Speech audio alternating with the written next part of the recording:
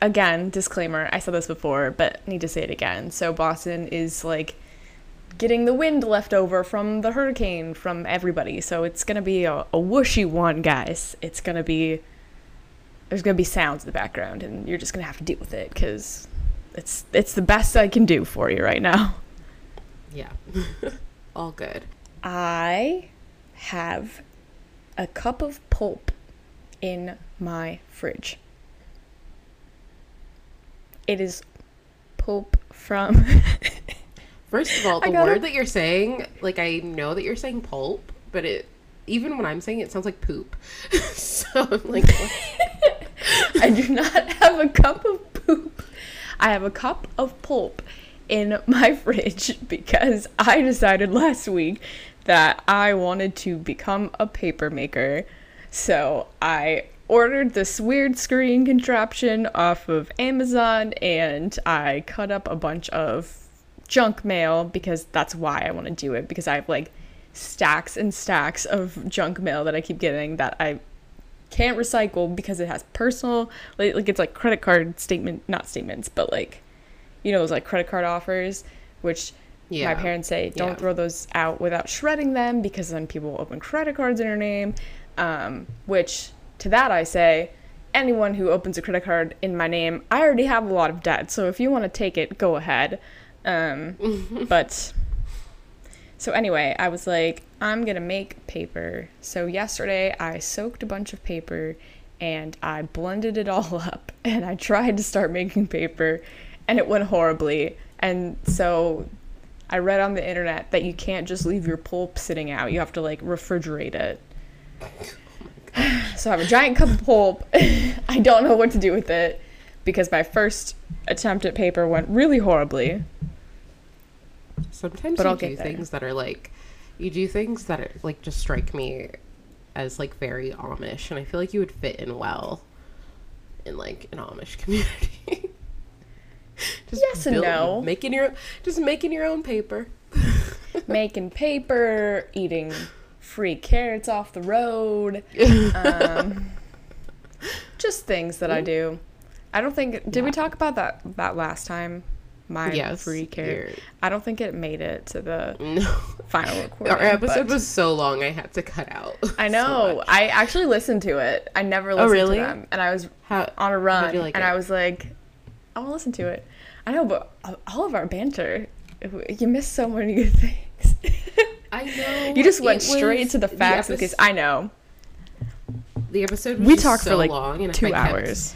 We talked so like the opening episode banter was a good 45 minutes, and then the episode itself without like cutting it like was almost an hour and a half. And so I was like, okay, I don't know, like it's either gonna be way too long or I don't know. But well, that's the thing. Leave us a review and let us know if you want to hear us talking more. Do you want more banter or less banter? The one time that there was a box of carrots on the side of the road and it said free, and I said okay, and then I ate them. I'll keep this in so now they know that you have to know about the that you like street food. To Rachel is not like a food truck. Street food is food in a box. Forager. Free. Oh, speaking of food trucks, I'm so excited. I'm going to the drive-in movies on Thursday. So when this airs, I'm going to the drive-in movies. I'm going to see Jurassic Park, and there's a bunch of food trucks there. So it's like all quarantine really cool. fun. It's not an oxymoron, quarantine fun. It exists. Like the original Jurassic Park? Yeah. Movie? Oh, I've never seen it. It seems scary. I don't know. My jaw dropped. I saw the one with Chris Pratt and the redhead girl. Yes, I saw that one. Not she very has good, a in my name opinion. that I conveniently forgot. Is Bryce Dallas Howard. Yeah, She's I know Ron that- Howard's daughter. And I know, like, her name sticks out to me because I remember reading once that her and, like, her siblings' middle names are the place that they were conceived. Oh, I was hoping you weren't going to say that.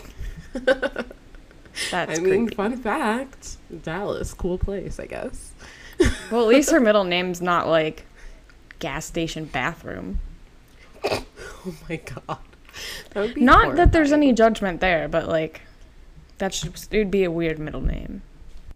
Anyway, I have been doing basically nothing but work and like painting and You're doing work. a giveaway. Oh yeah, I'm doing a giveaway. If you guys want to join my art giveaway, find me on Instagram. Good luck. I wanted to try to join, but then I was like, if I win, it'll be kind of like favoritism, and I It's don't gonna want be no, it's gonna be random. I'm just gonna like copy and paste everyone who like enters into like an Excel and then do like the random like function. I'll think about So it it. won't I was be also like, if I favoritism. really want Natalie's art, I will buy it, and I already own a lot of your art, and so does my family. So I was like, someone else should get the arts. Yeah, you could also just ask, and I'd probably give you whatever you wanted within reason. But I would pay you for it because I'm a good friend. I appreciate. And you that. will buy my paper. I will from buy the your pulp. paper. I actually totally would buy your paper. And I got like alcohol inks that I want to like play with, but I need like nice, cute paper for it. Well- and so if your paper's hard enough, The paper that I currently have looks like something that my cat threw up, so I will Yeah. let you know. I think I need to blend it more. yeah, it kind of looks like the I don't know, like I guess maybe that's what you do in like art class when they like make you like mash up a bunch of paper and then sculpt something with it. Looks like that from what I saw. Yeah, a little bit. Yeah. Yeah, I think I just need to blend it more. And because I was like blending it a little bit, and then pulp was flying everywhere, and I was like, I don't feel like cleaning this up right now, so I'll get to it. Yeah. Good luck. I am excited to see how that turns out. Do you hear this wind?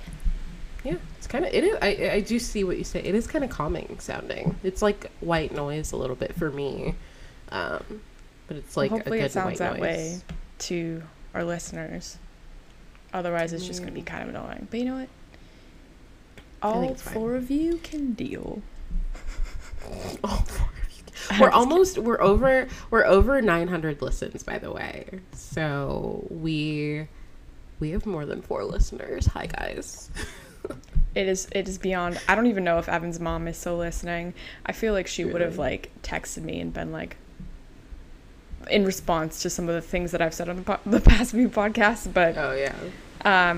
well, my mom and my little sister too. I like told them to listen, and I think they've collectively listened to like a few, and then I will mention in conversation how I just did like this case or X, Y, or Z, and they're like, "Oh, you're still doing that? There's more episodes?" They thought it was I'm a like- face. Yeah, every week. Yeah, we're in season 2 technically. Hey. The longer this goes on, just the more dedicated I feel like I'm getting to it. Yeah, and I think it's fun, and also like as it's just kind of a cool way for me and you to just chat like for like an hour or so a week, which is nice.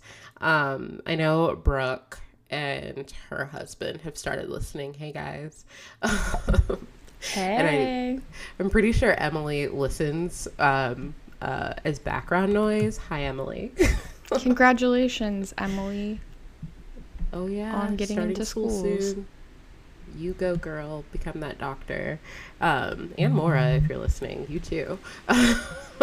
Yeah, wow, everyone. But everyone's We didn't moving all on get with their lives. Your Meanwhile, graduate we degrees. just have a podcast.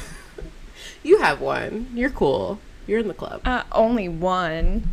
I'm just Only kidding. one. Every time I think about getting my PhD, I die a little inside, so it's probably not going to happen. No, I But I totally- will say, if everyone gets a PhD and I'm the only one that doesn't have one, I might feel a little left out. I mean, you could do what John did and just get like a doctorate online. Like, I think his is in like leadership, so do that. I was just going to say something. Oh, yeah, I plan on getting like an honorary PhD after all of my lifelong accomplishments and becoming super famous. I just would like a university to give me a PhD, and I just have to stand up at graduation and wear a dumb hat and wave to everybody. So if any universities out there are interested in honoring me for my work on this podcast, I'll become like a dean of some sort of department or something, and I'll just, I'll do what I can. Thanks for looking out for a friend. You are welcome. Well, yeah, outside of the pulp and the drive-in movie, I really don't have too much going on in my life that's worth talking about. I'm just tired of this heat. Yeah, I hope it cools down for you soon. Thank you. Well, I'm hoping on this friggin' wind. On a random note, I have become a first-time plant owner, and it's like really scary, but congratulations. What kind of plant? I specifically went in and I was like, what can I like not kill? And so were they not just like plastic? Here's a plastic plant. No. So I went specifically to, it's called the Plant Garage in Denver. Oh, cool. And it's super cool place, and they're the owners, it seems to be like locally owned, and I think one of the owners might have helped me, I'm not sure, but we got a snake plant, which you can't kill apparently, and we got a peace lily, I think I have which is also one of those. apparently very difficult to kill. We also apparently have very poor light exposure, so we needed things that we couldn't kill. We have a north-facing home, or our windows are north-facing, so interesting. Sucks. I got a money tree that they said that? It's impossible to kill, and guess what? I killed it. I just killed. I had a succulent that I got not this past Christmas, but the Christmas before. So it lived for over a year, and then I killed it on accident, and I felt so bad because I had invested so much into this plant. But I have a few that are going strong. So I believe I have an aloe plant that I did almost kill. It was like brown and mushy for a while, but it came back. And then I have some succulents. One of my succulents I bought it, and then I bought it at a CVS, and then I was walking back into work with my friend, and then we got stuck on an elevator. And then, so the elevator was stuck, and it like fell, like scary, like amusement ride falling.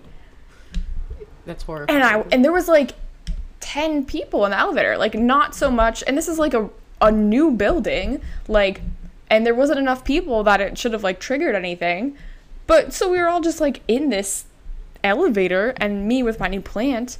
And so they finally got the doors open, and it was one of those situations where like we had to jump down off the elevator because it was suspended. And in my mind, I'm pretty sure, like literally for the past hour, they were telling us not to leave the elevator because of safety reasons. Because to me, I'm like, okay, who's to say this elevator isn't going to stop and chop my body in half? Yeah, when I'm jumping off of it. So I jumped off of it anyway, and my plant fell onto the ground. But now it's still alive, and I will always remember the time that I got stuck in an elevator.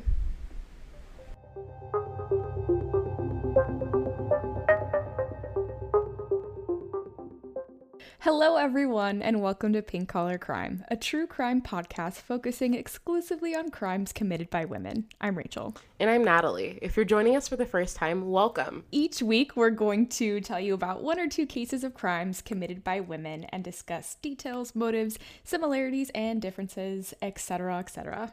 If you like our show, tell your friends. Please subscribe and give us a 5-star rating and tell us what you love or don't love about the show. And give us a follow on social media at pinkcollar_pod.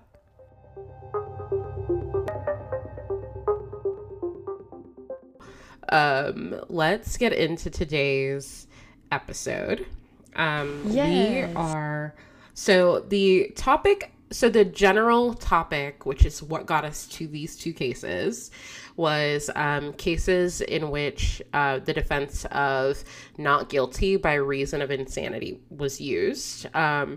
I think, and I don't know if you have a warning or anything in yours, but given the case that Rachel chose and the case that I chose, both cases actually do deal a lot with domestic violence. And so this is just like a disclaimer and a warning. If this is something that you don't want to listen to, please don't. And also, as always, and I think we give it at the beginning or the end of the episode, you can reach out to the National Domestic Violence Hotline at 1-800-799-7233.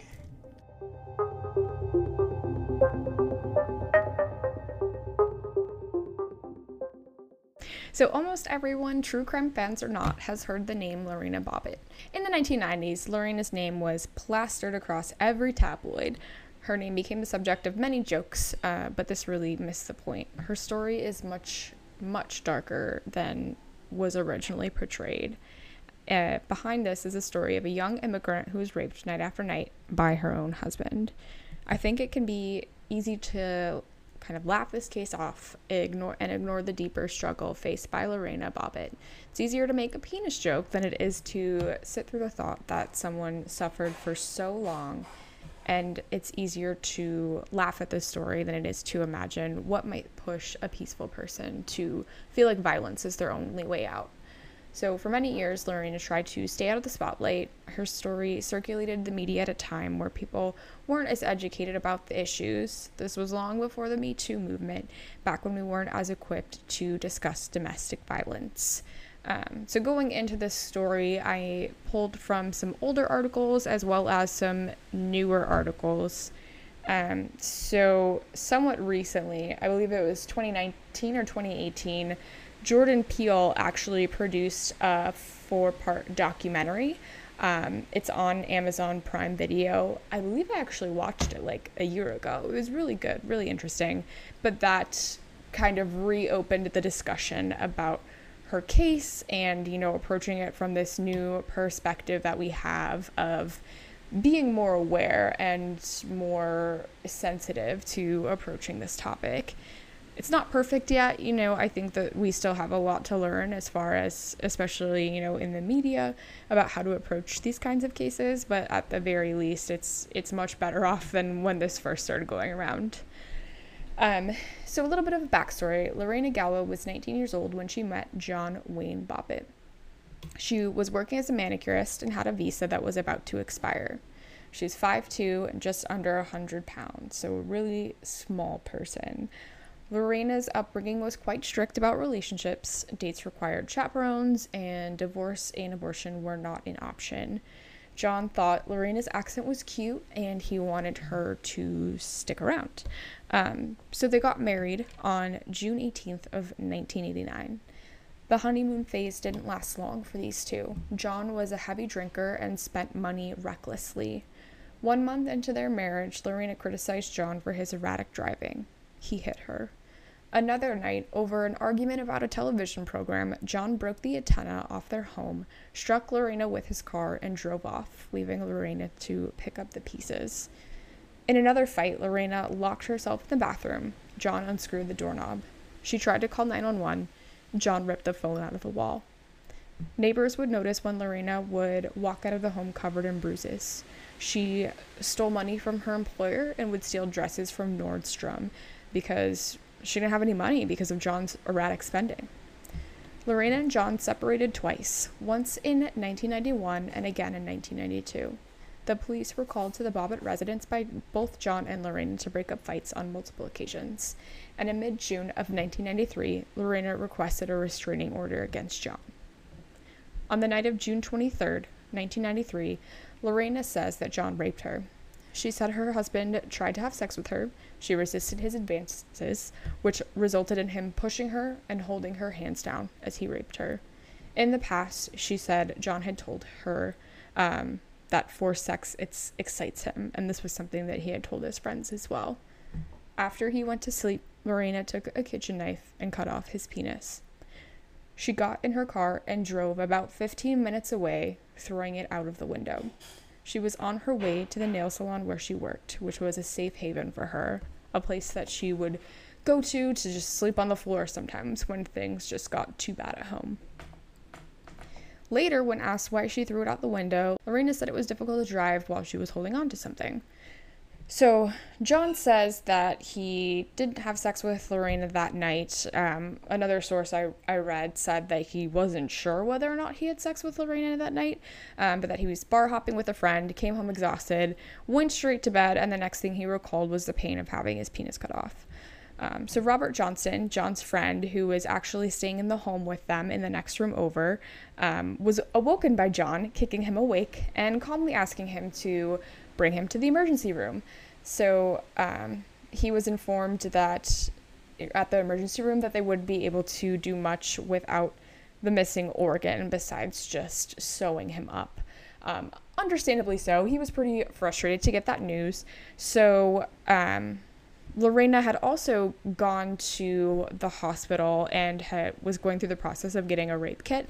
After she was finished doing that, sometime around 4:30 a.m., the police had asked her where the penis was located and had ended up searching through a grassy area to find the missing organ. So Lorena told them where it was located, sharing, she wasn't a vindictive person. If she was truly trying to be awful, she would have just not said anything about it at all. And so this case, obviously, I want to approach it with a very serious perspective, but this part is just kind of funny. So they eventually found the penis and put it on ice in a Big Bite hot dog box from a nearby 7-Eleven. I'm just like, I don't want to laugh, but I'm sorry, but you couldn't have found something else to put it on. Like, you didn't have a cooler or like a plastic bag. Yeah. Or like you couldn't have planned better. Like, you knew you were going out there to look for it. I don't know. You would like literally anything. Like, if you were going to get something from 7-Eleven, I'm sure that there was like other sorts of containers that were not like. Yeah. That's just comedic. That the part imagery of it is also hilarious, but the case overall, yeah. Terrible. It's terrible. I had to try so hard not to laugh while seeing that. But anyway, so they put the wiener in a hot dog box and they rushed it to the hospital. John underwent a 9.5-hour surgery to have it reattached and restored to almost full function. So John was charged with marital rape following the events of June 23rd. Although Lorena said that she'd been raped many times throughout her marriage, this charge only applied to the alleged rape that occurred the night of June 23rd. The jury consisted of 9 women and 3 men. During the trial, John was accompanied by his aunt, who championed John's innocence. Lorena only attended the first 2 days of the trial and was not present for the reading of the verdict. During the trial, John's lawyer, Gregory Murphy, said it was distressful that Lorena had the support of many women's groups. The article that I pulled this from was from the Washington Post in 1993, shows that it's dated when it says that Murphy did not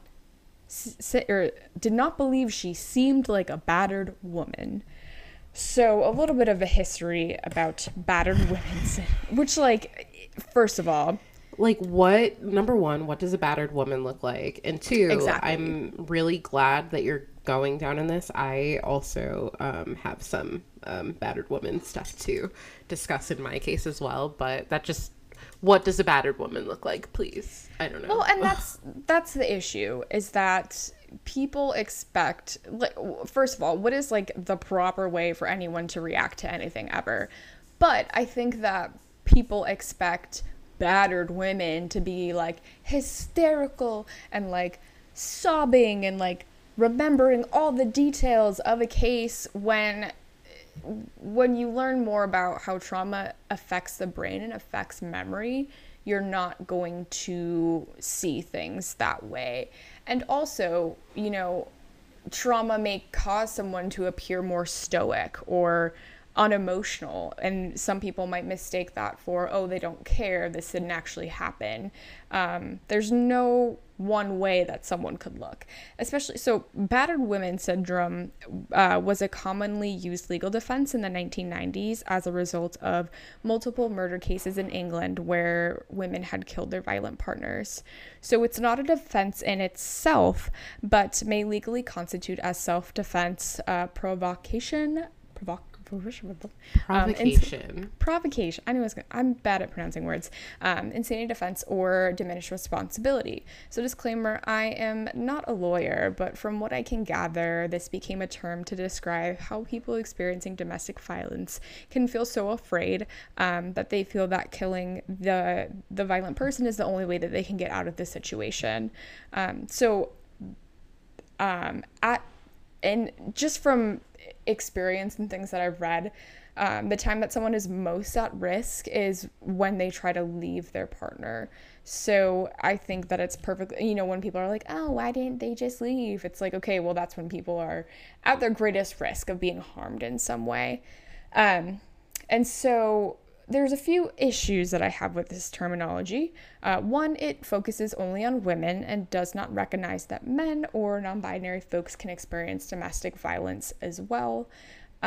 Two, it does not use person-first language. So currently in the field, we focus on using person-first language. So you would say a person has experienced domestic violence rather than calling them a battered person, because we recognize that what has happened to them is not their entire experience and does not describe who they are as a person. So it's especially important when you're discussing mental health. So, saying someone is experiencing depression rather than saying a depressed person. So like I said, we're just more than what has happened to us, and we're more than our mental illnesses. It's not the only influence of what makes us who we are. And so battered women syndrome is not included in the DSM-5. So that's like the holy grail for psychological disorders, but it is classified in the International Classification of Diseases, so the ICD-9, which is a diagnostic tool maintained by the World Health Organization. So psychologists, counselors, and social workers mainly use the DSM to classify diagnoses, but the ICD-9 is more commonly used in medical settings and may be used by mental health professionals for insurance purposes. So it is possible that this is still being used out there to this day. In my opinion, battered person syndrome shares many similarities with a diagnosis of post-traumatic stress disorder. And I believe nowadays it would be more accurate to use that term.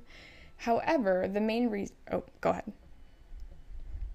And it's considered a subcategory of post-traumatic stress disorder in terms of diagnoses. And so I think in terms of symptoms, they share like 3 or 4. Right. Symptomatology, whatever. Symptomology is fantastic.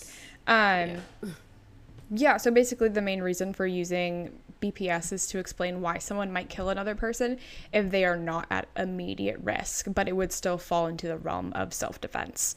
So people experiencing domestic violence can feel like they're always at risk for harm, whether or not, someone literally has a gun to their head or a knife to their throat. So that's why this exists, and, it'll play a role in both our cases, I'm sure, later on. So yeah, like we were saying, there's no guidebook for how someone who is experiencing abuse, how they should act or look. Also, Murphy said that he looked forward to the day that Lorena was no longer a lexicon of the women's movement. Which, like... Okay. Relax. And what's your deal, man? Like, since when are you the gatekeeper for, like, who gets to... I'm pretty sure women get to pick that. The women's movement gets to decide. I'm like, I don't think the women's movement asked you. So yeah, exactly. Exactly. So during the trial, Murphy painted Lorena as a jealous, frustrated wife who saw her marriage falling apart and panicked. After the event, she told the police that her husband always orgasmed first, so that's why she cut his penis off. John didn't even remember whether or not he had sex that night. And he would sometimes occasionally have sex in his sleep. That was a thing that happened. So who knows? Sexomnia. Maybe. Yeah, but in this case, I don't think.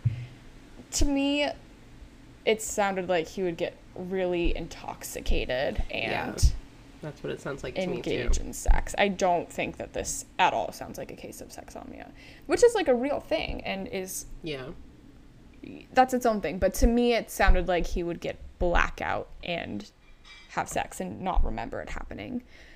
So the Commonwealth's attorney, Paul B. Ebert, told the story of an insensitive husband who kept a list of the women he slept with to taunt Lorena. He said that Lorena had been experiencing abuse and believed that something happened to just push her over the edge. He claimed that if she was merely jealous, she would have slit his throat.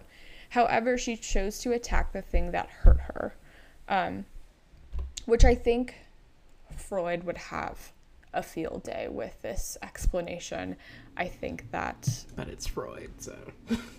that's totally up Freud's alley. But it is interesting to consider why she did that instead of just killing him.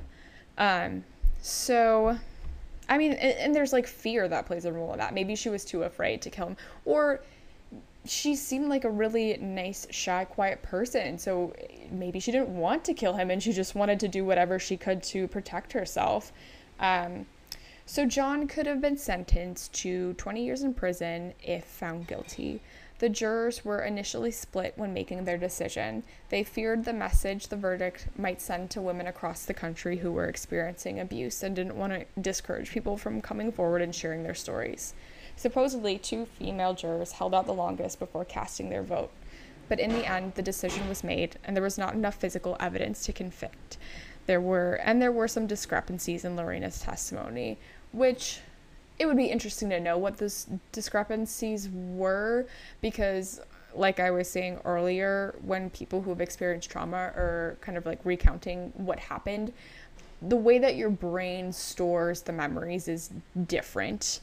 So it is super possible that there could have been discrepancies for that reason, because someone in a state of terror, their brain's not properly functioning. It's in survival mode. I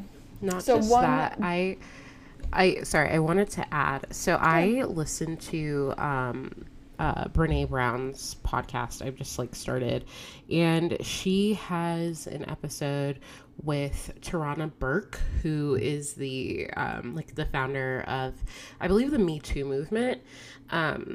I guess decades ago is when she founded it, and she really describes, so she's a survivor of abuse and sexual assault herself, and they were talking about why the Supreme Court hearings, the confirmation hearings, and whether or not Kavanaugh did sexually assault, and I'm blanking on her name, but the woman who came forward, Christine something.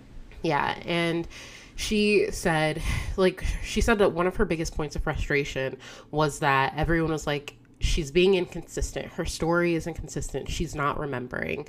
And everyone's like, if it really happened, why wouldn't she remember every detail since it was so horrifying?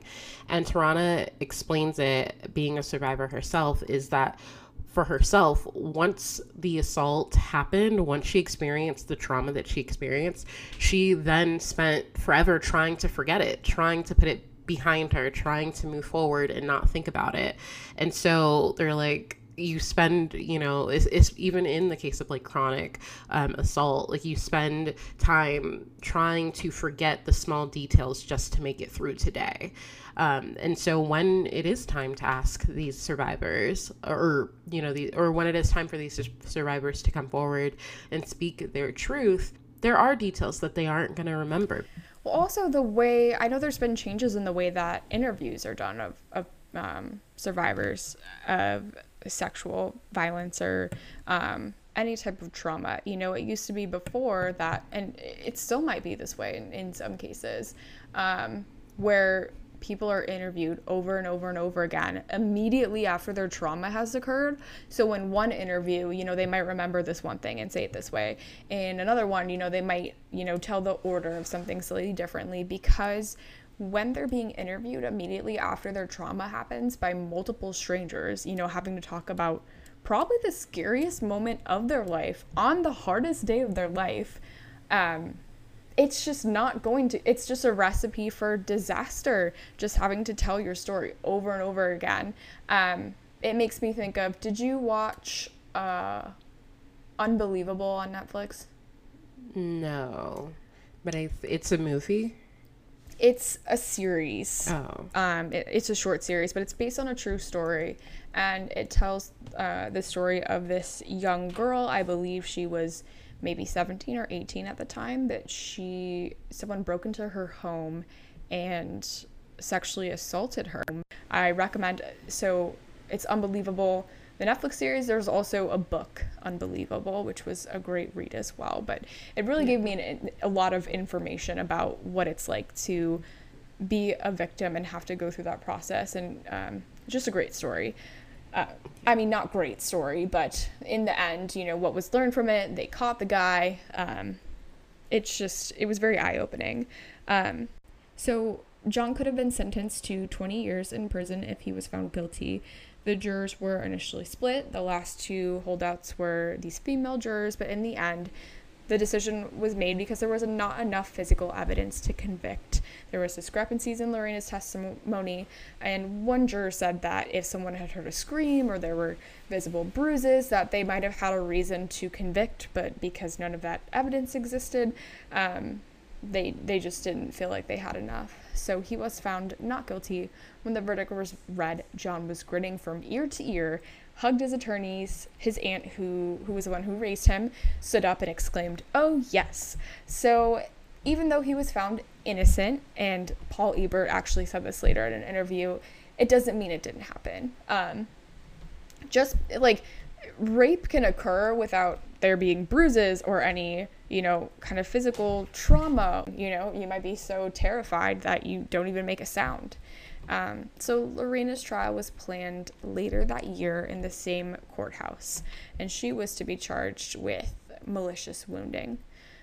So the public waited for the next trial, and Howard Stern, the famous shock jock radio guy, put John on a telethon to raise money to cover his legal and medical expenses. Jesus. I hate this guy so much. So that's not even the worst part. So Howard Stern also said, "I don't even buy that he was raping her. She's not that great looking." Which, like, what is wrong with you? You're not that great looking. I'm speechless. I don't know. Okay. So it wasn't only him, you know, a bunch of other late night talk show hosts were eating this up, making jokes left and right.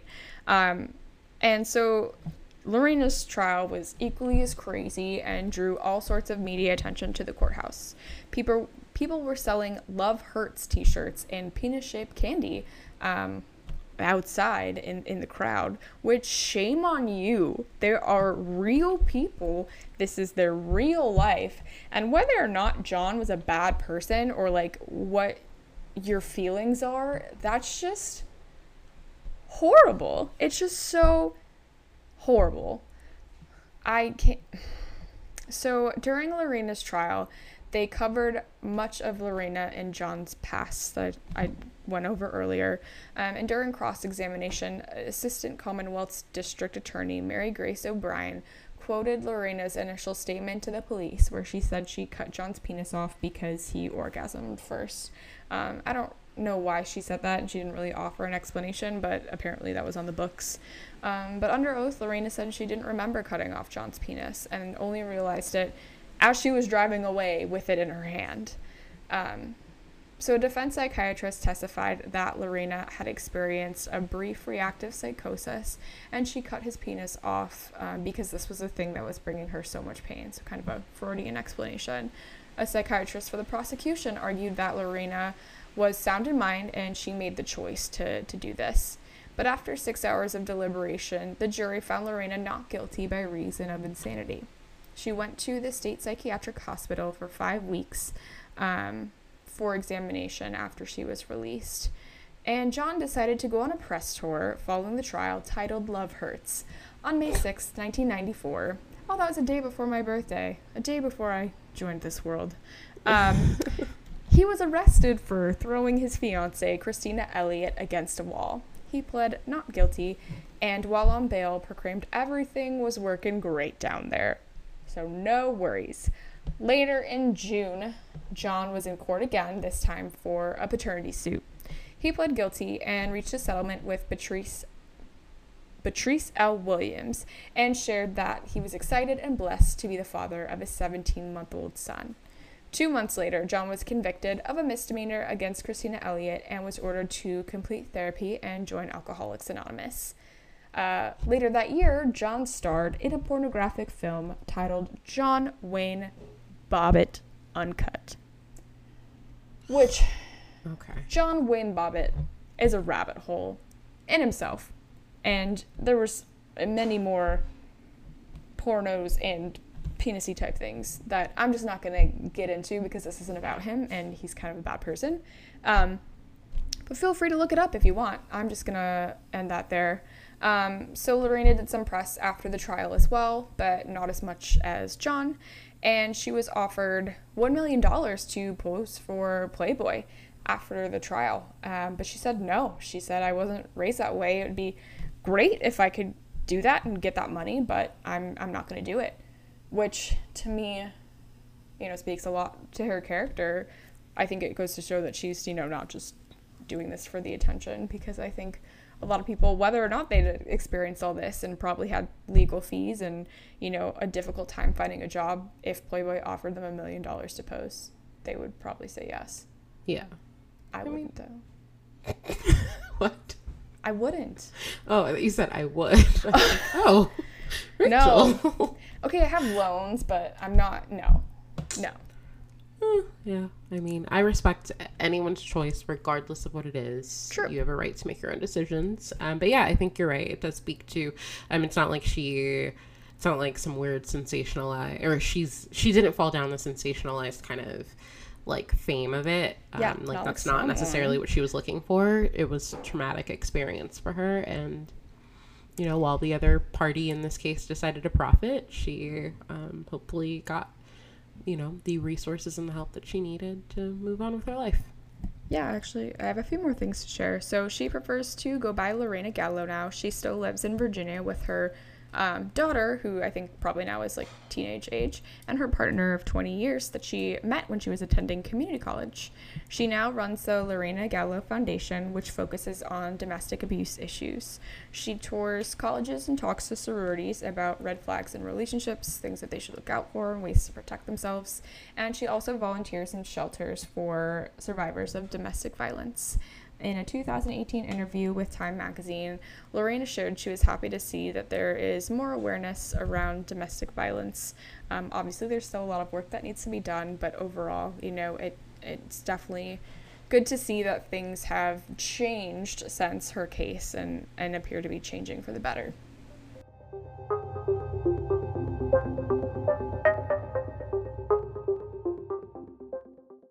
My case is kind of similar to the Lorena Bobbitt case, but it took place almost 20 years earlier. So I am doing the case of Francine Hughes. Francine Hughes was born on August 17th, 1971 in Stockbridge, Michigan. Francine's father worked on a farm and is reported to have been an alcoholic and abusive. When Francine was 16 years old, she fell for a guy named James Hughes, nicknamed Mickey. Young and in love, she dropped out of school at 16 and married Mickey. This was sometime around 1963. Together, Francine and Mickey had 4 children. Over the next 8 years, Francine and Mickey remained married. Shortly after getting married, Francine would later explain that Mickey became abusive in a way that she had not experienced before when they were dating. She described coming home one day after shopping. She was wearing new clothes. Mickey seemingly became enraged and ripped the clothes right off of Francine's body. She said, "I don't know whether I look too pretty or what, but he didn't want me to look that way. Following the pattern that many abusers take, Mickey expressed remorse to Francine for what he did. But soon, Francine realized that the abuse and remorse followed by more abuse and more remorse cycle was her new way of life. In addition to this physical and emotional abuse, Francine explained experiencing financial abuse at the hands of Mickey. Despite having 4 children together, Mickey monopolized their money and spent much needed funds on alcohol. In 1971, Francine had had enough. She didn't know what to do, but she knew she needed help. She spoke with a social worker, shout out to all of the social workers out there, and decided that she needed to file for divorce from her husband. Unsurprisingly, Mickey did not want a divorce, nor did he take the filing seriously. When the divorce was finalized that same year, Mickey and Francine were no longer living under the same roof. But that did not stop Mickey from coming and going as he pleased to Francine's home. Not only that, on these random visits and drop-ins, he would sometimes beat Francine, just because. So, unfortunately, the divorce did not help Francine escape the hell that she had been living.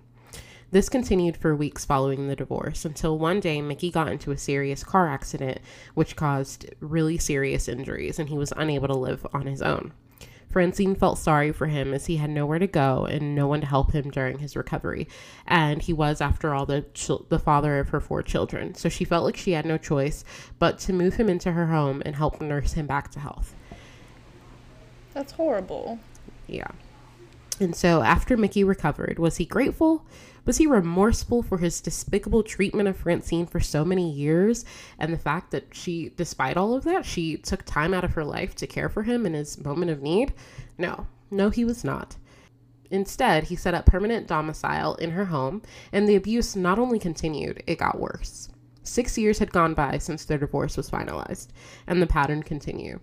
In March of 1977, Francine decided she wanted to pursue a career as a secretary, and her mom helped her to get into secretarial school. On March 9th, Mickey found out about this and lost it. He demanded that she drop out from secretarial school and threatened to destroy her car if she did not comply.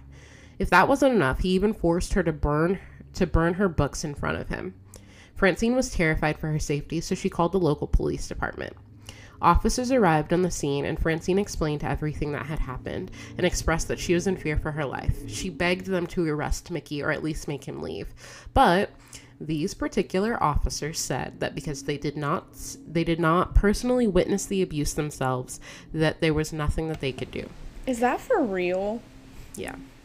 It's important to note that Mickey not only threatened the police officers, but in the presence of these same police officers, he said, quote, "It was all over," end quote, for Francine, since she had the audacity to call for help. Oh but, my God.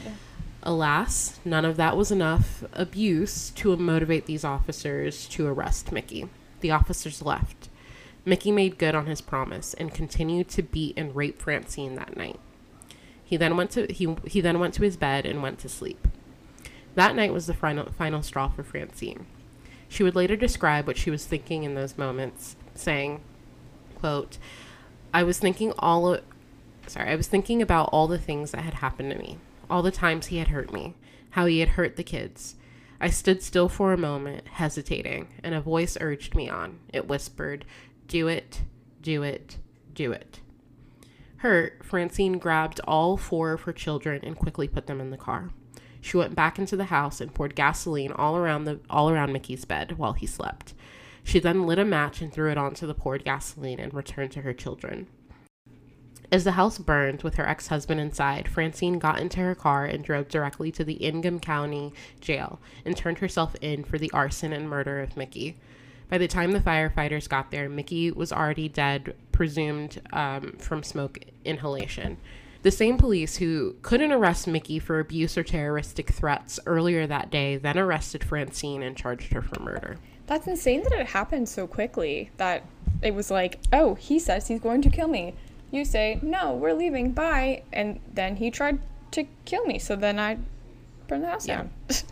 I mean, that's like the horrifying part. She literally called for help. She begged these people to get this man away from her, and he literally said it's all over for her. And like he, did exactly what he said he was going to do, and then passed out drunk. And it's like, I called for help. Help didn't help me. like, what else do I do, you know? And for all of this you're to like be back happening, into a corner. yeah, and for all of this to be happening in front of her 4 children, I don't even know the mental toll that something like that, like, can take on a person. But yeah, so she was arrested and charged for the murder of Mickey. Francine's trial for murder was held in Lansing, Michigan. Francine and the defense told the more than a decade-long story of abuse that Francine had lived. She explained what she was experiencing the day of the fire. As news of Francine's crime spread, feminist organizations rallied around her. Francine's trial was one of the first in which the battered woman syndrome, now known as battered person syndrome, was used as a defense successfully in the United States. Kind of giving similar background to what Rachel gave. It was originally conceptualized and coined by Lenore Walker, who is a psychologist, and it basically refers to the patterns of signs and symptoms displayed by a woman or a person who has suffered chronic interpersonal violence, or IPV. It's closely associated with post-traumatic stress disorder and can also actually has some similarities to or can also be seen in conjunction sometimes with Stockholm syndrome. And just like Rachel said, while itself it's not a legal defense, it can be used to legally constitute why self-defense took place, provocation, insanity, or diminished responsibility. And so, in the end, a jury of 10 women and 2 men found Francine not guilty by reason of temporary insanity. Following the trial, Francine remarried, became Francine Wilson, and she became a nurse for the elderly and also taught nursing students. Her story was made into a book. Yeah. Her story was made into a book and a film called The Burning Bed. In the film adaptation, she was played by Farrah Fawcett. And the song Independence Day, which is sung by the singer Martina McBride, is also about Francine's story. On March 22nd, 2017, Francine passed away at the age of 69 years old. So I added a bit here. So Francine's case is a horrifying one, but it's not an unfamiliar one. I did a little digging into just, I don't know, some history of like domestic violence and just found some interesting things that I wanted to add. So at the time that all of this was happening in Francine's life, feminist activists had already been working tirelessly to bring attention to domestic violence and the toll it takes on the abused. One of the biggest reasons for the feminist movement's support of temperance, which is basically making alcohol illegal for consumption, was because they felt that drunken men were more likely to abuse their wives and children.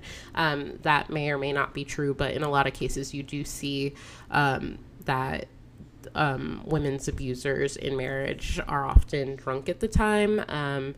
But I'm not going to say alcohol is what increases someone's capacity to be violent. And what's more, many states... Wait, I have a fun fact. In high school, we had to write like this giant like 10 or 15 page research paper about like a historical event, and I did the Prohibition, so I'm an expert on everything that's ever happened. Obviously, she's an expert on but I remember like as a little high schooler when I was going through and researching this, that was exactly, is women who were trying to get protection. That is the main reason for why the Prohibition came about. So maybe if people didn't be mean to their wives and hurt them, then you would have all had alcohol. Prohibition. So what's more is that many states had a widely accepted policy of chastisement, which was basically the right for men to physically punish their wives. And basically the law, like the justification that these men, I guess, had or gave themselves was that their wives were deemed by law to be legally subordinate to them, so punishing them was fully within their right. which it's not the case. Don't hit people. Don't emotionally abuse people. Don't financially abuse people. Don't abuse people. And well, so today there are... Go ahead. Sorry. I was going to say in my case, I had a little blurb about this, but I think re-recording, I didn't mention it, but marital rape wasn't a thing during these times. Yeah. And I think, so by my case in the 1990s was when it had finally become illegal in all 50 states. So it is possible that some more progressive states had that been illegal for a long time, but people didn't view rape rape just couldn't happen between a man and his wife. So the viewpoints on that have changed, but that was what was the thing. Like, it was okay to be your wife, it was okay to rape your wife. Not cool. Yeah. Absolutely insane in my opinion, but patriarchy, I guess. So today there are more laws in place aimed at protecting victims of interpersonal violence, but they are hardly enough and do little to prevent the violence in the first place. Researchers and advocacy groups have been and are continuing to work towards better understanding the impacts of IPV and how to prevent it, and developing resources to help victims. And so just one final time, National Domestic Violence Hotline is available if anyone needs it. The number is probably going to be again at the end of our episode. So that is the case of Francine Hughes, or I will say Francine Wilson. But yeah. Wow. Some heavy cases today. But I think it sparked some interesting discussion about, and hopefully you learned something listening to this, and there's something that you can take away. And yeah, definitely feel free to reach out to that number if you're experiencing that. I really hope you aren't. That's so sad.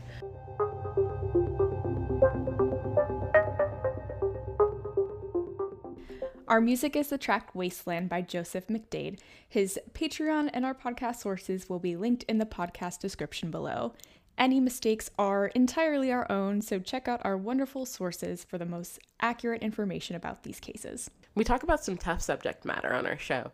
If you or someone you love is in need of support, please reach out to the crisis text line by texting HOME to 741-741.